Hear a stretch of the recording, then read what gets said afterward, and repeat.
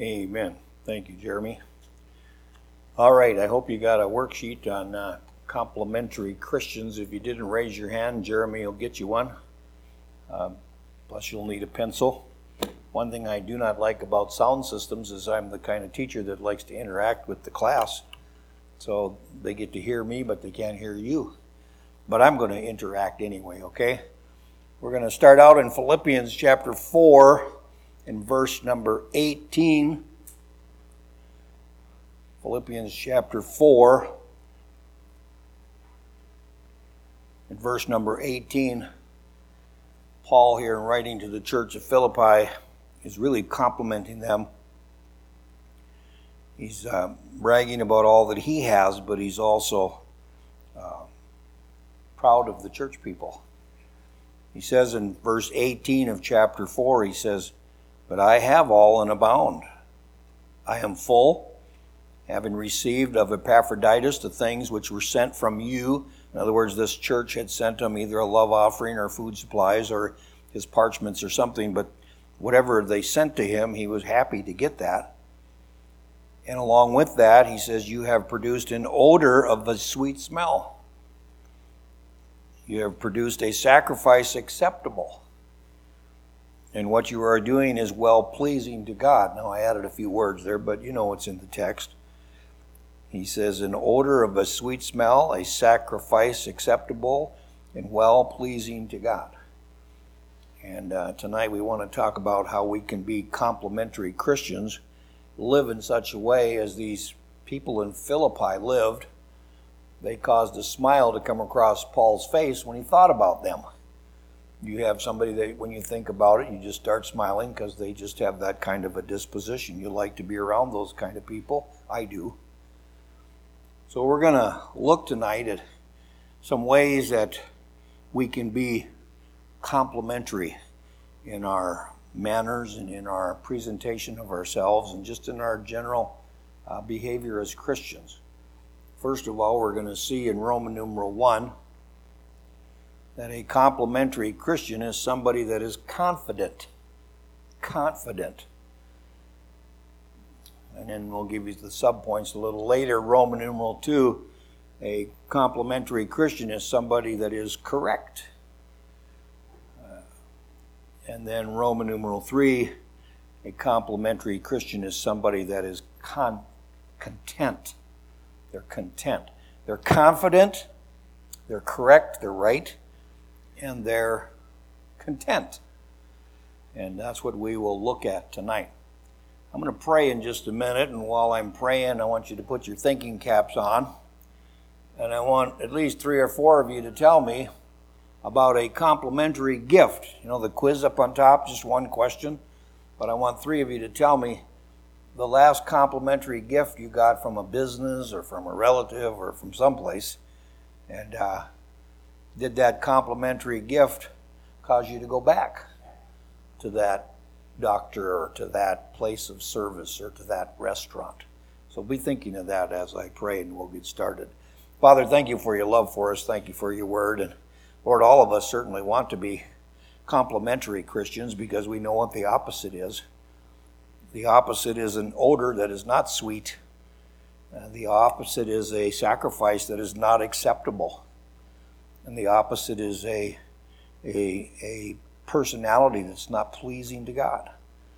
And so, Lord, we pray tonight we'll be able to see from your word how important it is to have a complementary kind of a testimony.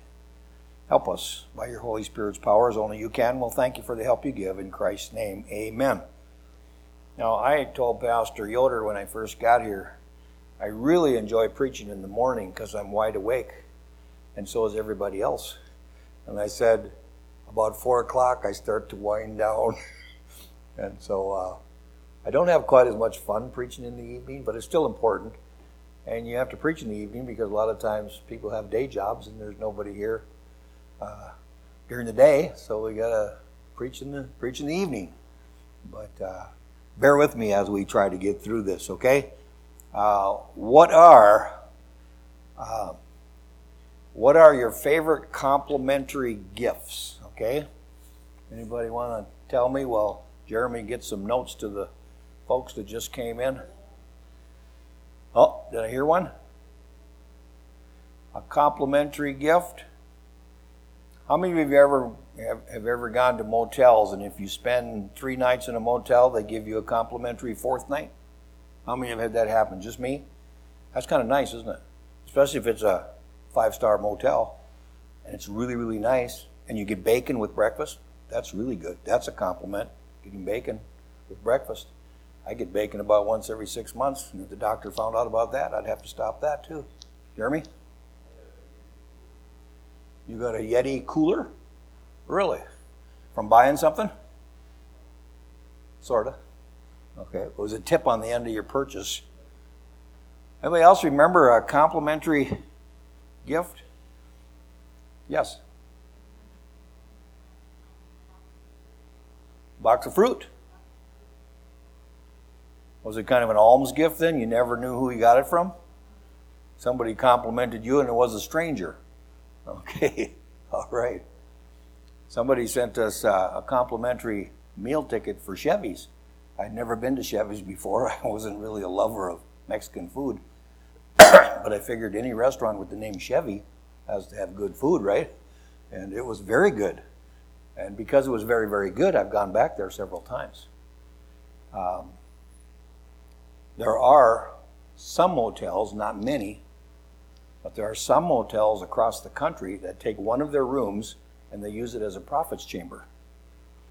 The Super 8 up in Grand Forks has a prophet's chamber. So if I'm going through Grand Forks, I can call the Super 8 and say, is your prophet's chamber available? And they'll say it sure is. And it's a complimentary room. No charge for preachers. That's nice. I try to go through Grand Forks on the way to church tonight, okay? Complimentary things cause people to come back. And if we're complimentary in our demeanor, people will come back. I really believe that. Pastor Yoder and I are trying diligently to get the people that are 30%ers up to 60%ers, getting the people that are 60%ers up to 80%ers, but at the same time we realize that we'll never have a church full of 100%ers, but we would like to see more growth in the Wednesday night and the Sunday night crowd, and this is one of the ways we can do it. We can be complimentary towards those who make the extra effort to be here. So I'm not mad at you. I'm just saying that you can encourage others by going home and telling them, man, you should have been there Wednesday night. Forsberg had a firecracker of a message. It was just dynamite. Say something complimentary about Wednesday night, and that might bug them enough to want to come and see what's going on. Let's see what we can learn from our notes tonight on being a complimentary Christian, okay? Philippians chapter 1 and verse number 6. We started in Philippians 4, so just back up a couple pages. Complimentary Christians are Christians that are confident. Now let me give you a quick definition of confident. Confident means they're reliable, they're dependable. A person that's confident is usually trustworthy. A person that's confident is usually somebody that is certain about things. They are undoubting, the dictionary says. They are undaunting. They are sure. There are so many people that are not sure of their salvation, but I hope you are. We have this confidence. We have this God confidence that He's going to take care of us. That's one of the definitions of confident. And so, in what areas then should we be confident? Well, letter A, we should be confident in our uplook. Confident in our uplook. By uplook, I mean, who is your hero? Who are you looking up to? Monday and Tuesday, I was up in Detroit Lakes listening to my favorite professor. I look up to him. He's almost 80 years old. Getting a sermon from him is like drinking a glass of water or taking a drink out of a fire hydrant. He sends out so much stuff. And even though he's not a Hebrew and a Greek scholar, he knows just where to introduce it and just where to put it in, and he's got energy for being 80 years old. He's a hero of mine. I look up to him. We need heroes. We tried when our girls were little to always make their pastor their hero. See, I haven't always been a pastor. I was a lay person and a deacon and a Sunday school teacher and a Christian school worker. I got about a dozen years before I even became a missionary pastor. But when our girls were little, we tried to let them know that the pastor wants to be your friend. The pastor needs a friend. He's lonely. And so we would make a hero out of our pastor for the sake of our girls. And that's good, because they will go to those people that they look up to for advice and counsel one day. So you need to be confident in your uplook. You need to be confident in who your heroes are. You need to be confident because you have good habits. You need to be confident because you know where you're headed. You know, as fundamental Bible believers, we got an edge on the rest of the religious world because they don't have full assurance.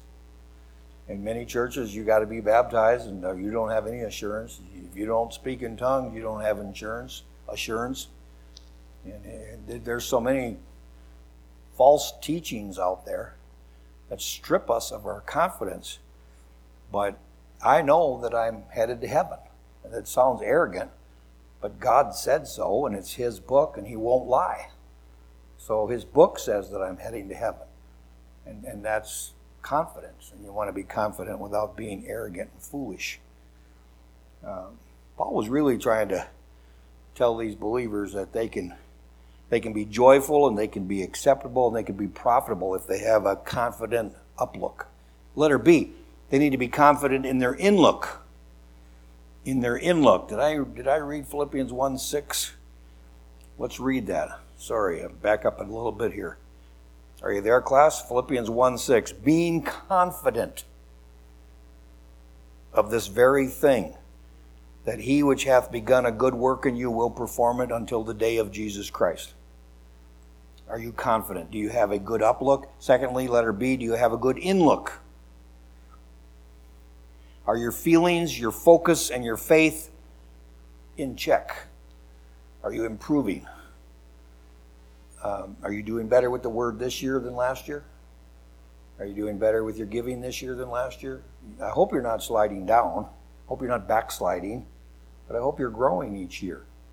And I believe we can grow and learn and develop until we hit the grave. There's no stopping this guy. I'm always learning stuff. One of the little girls that came to church early was telling me that without sunshine I would get sick. I kind of knew that, but she wanted me to learn something that she thought was special, so she preached to me a little bit. I want to feel good because of my relationship with the Lord.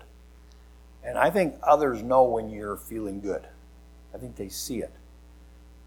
They know when you're not feeling good. They know when your body language is telling them that you're upset. They know that. To be a complimentary Christian, we should do our dead level best to have good feelings, be properly focused, and be growing in our faith walk with the Lord. And when others see that in us, hopefully they'll want some of that. Because there's a lot of ruckus going on in the world. I was talking to somebody the other day. It was my new friend Kevin. And Kevin said, he says, the whole country is really perturbed about things. Some political things they're perturbed about, some economical things they're perturbed about. Believers are needed. Believers are needed with a complementary outlook, a complementary inlook. And outlook is the third one there. Uplook was the first one. Inlook is the second one. And outlook is the third one, letter C. We need to be confident in our outlook. Do we have hope? Or are we hopeless? Do we know where to go when we get in trouble? Do we know where to get our help from? Sunday morning we were discussing the serious subject of suicide, and we said our help comes from the Lord, which made heaven and earth. A confident Christian knows where to go to get the help. A confident Christian has an outlook. He's looking for places to serve. He's looking for things to do. My wife really, really misses her driver's license because of her vision and other things. She's not able to drive. She'd love to have her driver's license because I think she'd volunteer to run the bus route. She really would. She likes driving. But she got to get that test out of the way. And pastor's always looking for people to drive. And well, if I drove the bus, then Lynn would have to hopscotch through the woods to come to church. And I don't mind driving the bus, but the older I get, the more I know I'm not going to be able to drive all the time. But we're always looking for people who will serve because they have a good outlook. Okay? Uplook, inlook, and outlook. A confident Christian, a complimentary Christian, is confidence. Let's go to the second one here. Go to Proverbs chapter 3 and verse 12. Proverbs chapter 3 and verse 12. And if you weren't here when I gave you the main points, the word in Roman numeral 2 is correct. A complimentary Christian is somebody that is correct. Proverbs chapter 3 and verse 12. For whom the Lord loveth, he correcteth. For whom the Lord loveth, he correcteth, even as a father the son in whom he delighteth. Now, I know you know what the definition of correct is, but let me just give you what the dictionary says. Correct implies that you're accurate. Correct implies that you're right. When things are done correctly, a lot of times they're exact. They're precise. Most importantly, they're not wrong. In the olden days, people went to the slammer. Now they go to the correction center because they need to be taught how to do right. They've been doing wrong. They broke the law. Now they go to a correction center. The idea of being correct is to be right and not wrong. And a complimentary Christian is somebody that's correct. He's right, he's precise, he's accurate. Letter A under Roman numeral 2, he's correct, first of all, in his attitude. He has an attitude of acceptance. And I have to really struggle in this area because you and I are taught to hate sin and to stay away from sin. But a lot of the people that we work with and a lot of the people that we rub elbows with, they enjoy sinning. And we still have to maintain an accepting attitude despite their snooze chewing. My wife saw somebody put snooze in their mouth today. She says, I don't know how people can do that. Well, we're all different. We're all different. And sometimes when you see somebody and he's holding a can of beer, you still have to be accepting. Most people that I know that have had smoking problems all their life, they want more to quit than I want to quit, than I want them to quit. They know that they're buying cancer. They know that they're shortening their life. They understand all that. I don't have to tell them that. The people that have been through divorce, they usually hate it more than I do. They've been through it. They've had to reschedule flights, and they've had to run their kids to Milwaukee and their other kids to Denver. I mean, they don't like that. I need to be accepting of all people. I need to have an accepting spirit in order to be complimentary so that people won't run from the church just because they're not exactly like me or like you. You know, the Lord teaches us that if we can get them to just love God's word, God can clean them up from the inside out. We just need to be loving, and we need to be forthright. Not that we embrace sin and not that we encourage it, but we need to have an attitude of acceptance. Anybody in Brookings should be able to walk up to us and ask us a question about our hope, about our faith, and about our church. And we should be accepting enough to have a good answer for them and listen to them. Secondly, not only should we be correct in our attitude, but we need to be correct in our aroma. And we got that from our opening passage in Philippians 4:18. But what kind of a atmosphere does a complimentary Christian bring? Is it a sweet-smelling odor, as we read in Philippians 4:18, or is it another kind of an odor? Now, all of us have odors. My wife reminds me when I have odors, but I'm one of those guys, you can put a blindfold on me and take me into a business, and I can almost tell what kind of business it is just by smelling, because there's an odor in there. A hospital has a unique odor. A locker room, a football locker room has a unique odor. Not a pleasant odor, but it's got an odor. All of us have an odor. And our temperament and our Christianity should have the kind of aroma that causes others to want to be a part of us. So we should have a good, sweet-smelling aroma. And it shouldn't be an aroma of selfishness. It's okay if it's an aroma of sweat. I mean, I'd rather be around a sweaty person that works hard than to be around a person who smells really, really nice, but they're a lazy bum. You know? I think our aroma is either going to be of a selfish nature and a lazy nature, or it's going to be a sweet-smelling aroma. People are going to look up to us and respect us and honor us and like our position in the Lord because we're ambitious. An ambitious aroma that would fit. So we need to be correct in the attitude and the aroma. And then thirdly, we need to be correct in our action. Our actions should not drive people away. They should drive people in. I'll tell you a story that happened to me, and my actions almost cost me a really good church member. We had a young fellow by the name of Ryan we were trying to get to come to our church, and Ryan was a big fellow, real large, real muscular. They nicknamed him the refrigerator. He liked to play football. He liked big projects. But Ryan also liked to have a ponytail. I mean, not a short one either, a nice ponytail. He wore a nice big leather jacket. He'd make a good bouncer. But he kept coming to church, and he kept coming to church with that ponytail. And finally, one day, we had a preacher's meeting, and 3 or 4 of us preachers were in the foyer of the church, and Ryan was out in the parking lot getting some Bibles out of his car. And one of the other preachers looked at me and said, "Who's that guy out there with the long hair?"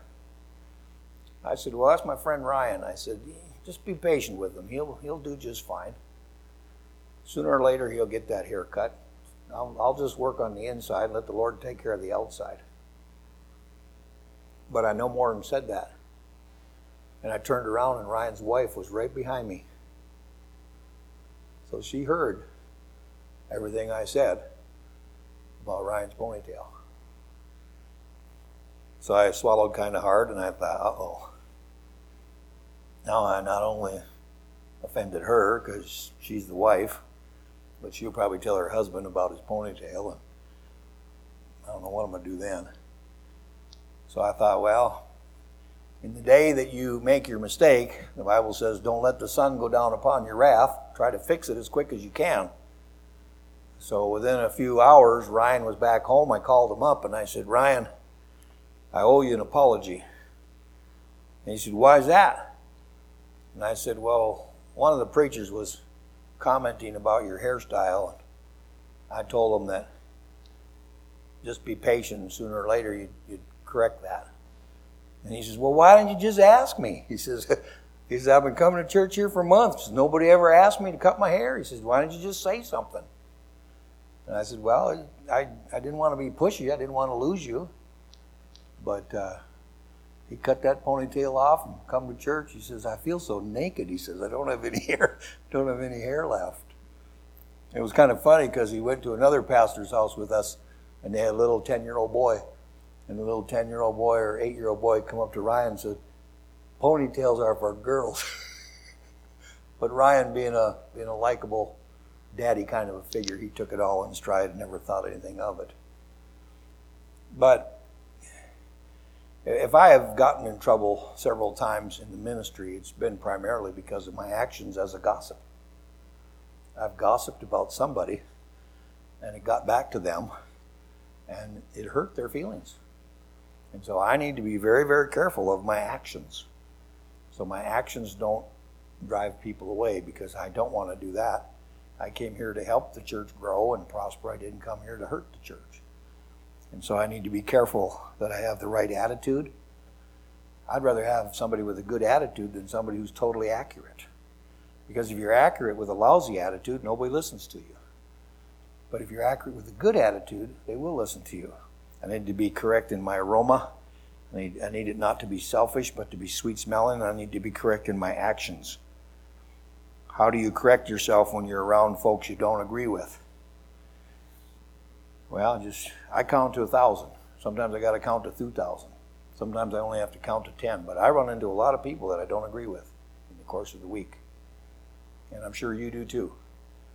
But when they're not agreeing with you, just be patient.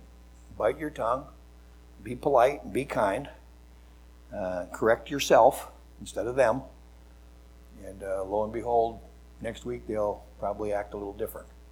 And they'll ask for your advice, or they'll ask for your opinion because you had the proper action, the proper aroma, and the proper attitude. Still with me, class? Say amen. Okay, most of you are still awake. Can we get sunburned today, or sun? I got sun fatigue. I was in the sun all day today, and I feel like it. But let's go to the last one. First one was Philippians 1:6, confident. The second one was Proverbs 3:12, correct. And the third one here is the word content. Hebrews chapter 13 and verse number 5. Hebrews chapter 13 and verse number 5. Paul writing here, if you give Paul credit for Hebrews, he said, let your conversation be without covetousness, and be content with such things as you have. For he hath said, I will never leave thee nor forsake thee. A definition of contentment, if you were to go to the dictionary, content means that you're satisfied. Content means you're without want. I like this definition. Content means that you are full of gratitude. You are grateful for what you have. And it's very important to be content. I think the world is looking for content people. And I think if you're a content person, others are drawn to you. Content in 3 areas here. Letter A, content about your location. We need to bloom where we're planted. We don't have to always look for greener grasses. You know why the grasses are greener over there? Because there's more manure on the pasture. There's more trouble over there. Don't let it fool you. One time I seen a cartoon of 2 preachers crossing in a hayfield. One was coming from a huge church that was successful, had many thousand members, and he was tired of it, so he was running away. And the other one came from a small church and didn't have any members, so he was running away. And they crossed paths out in the middle of the pasture, out in the middle of the field.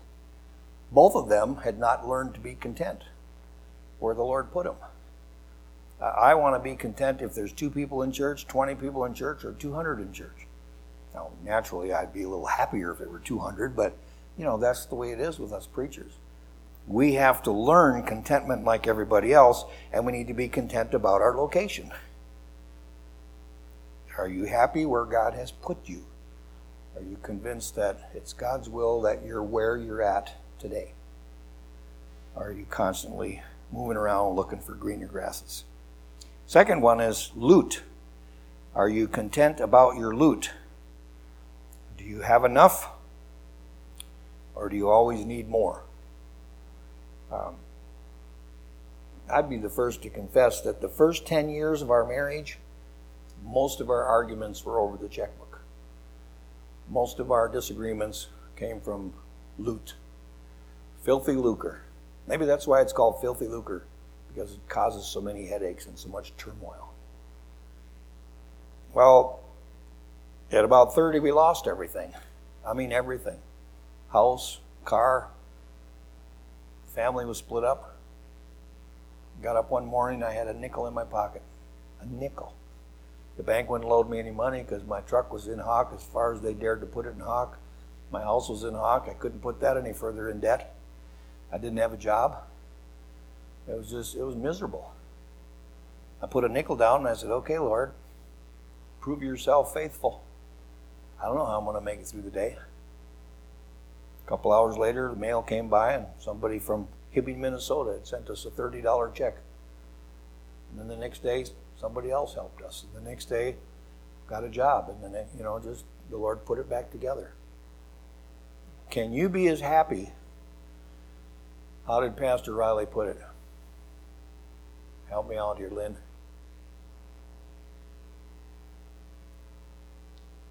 Can we be thankful? Oh, I'm not going to be able to remember this. The idea is that if you only thanked God for what you have today, how long would your prayer be? Something along that line. I'll have to write it down and bring it next time so I get it right. But the idea is that God has given you everything you have. And you could say thank you, thank you, thank you 1,000,000 times and not cover what He gives you. He gives you your eyes, your ears, your health, your feet, your fingers, your brain, your heart. I mean, just the list goes on and on and on. And we need to be content with the money that He lets us handle. Most Americans have 95% of everything they need, and they have more wealth than 90% of the rest of the world. Most people don't get 3 meals a day. Most people don't have a car. Most people do have a cell phone. But a lot of places where people don't have a pillow on their bed, they don't have shoes on their feet.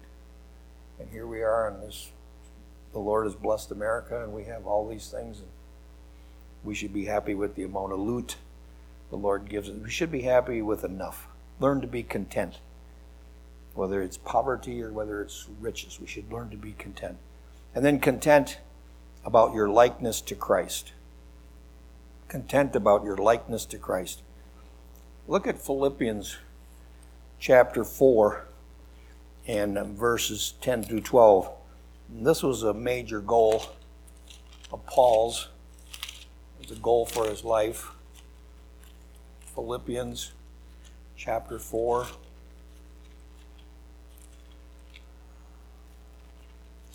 Come on, Philippians, where did you go to here?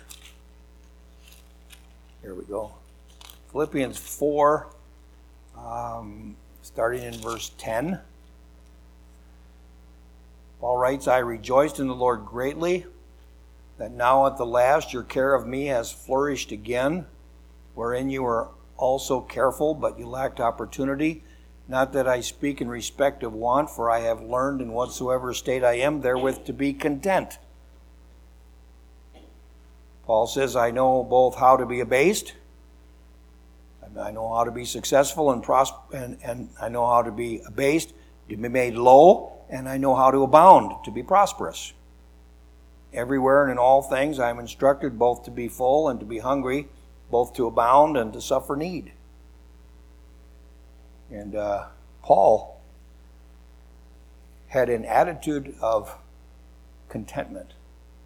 And that attitude came because he had confidence in the Lord, and it came because he was correct. He was right about the way he was living. And in John 17, as we wrap this up, verse number 4, we see the high priestly prayer of Jesus here. And he says in verse number 4, the Son Jesus says to the Father, he says, I have glorified, he's praying to his heavenly Father, he says, I have glorified you on the earth. That was his goal on earth, was to glorify God.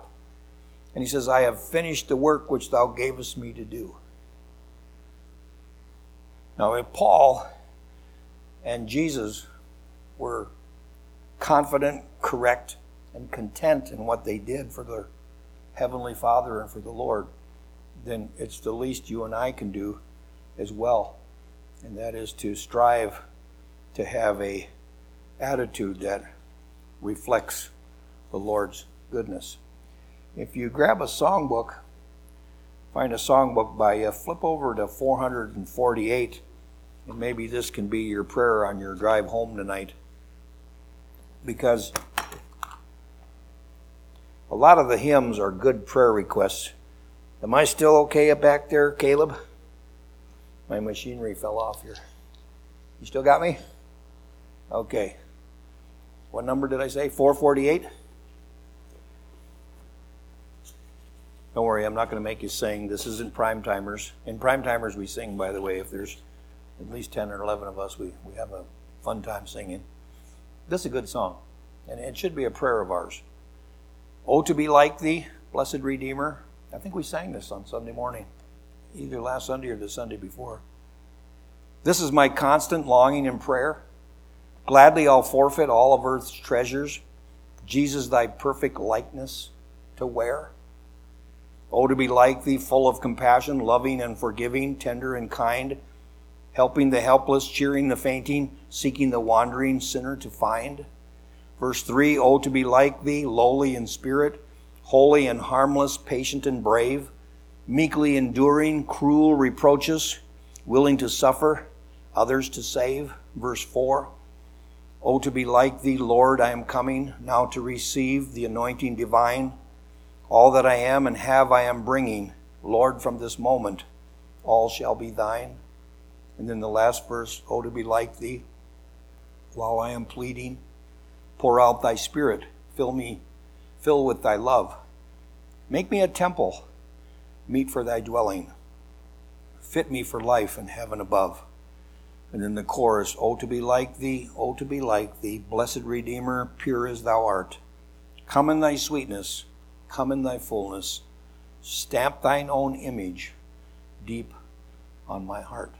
The psalmist, the songwriter, Thomas Old Chisholm, was saying, make me a complimentary Christian so I can live for you while I'm on planet Earth. And I hope that's your prayer, because it's certainly mine. I don't always succeed, and I just love this technology. How many of you like technology? I want to take this thing right here and go, let it go flying. Now I forgot what I was going to say. Let's stand and have a word of prayer.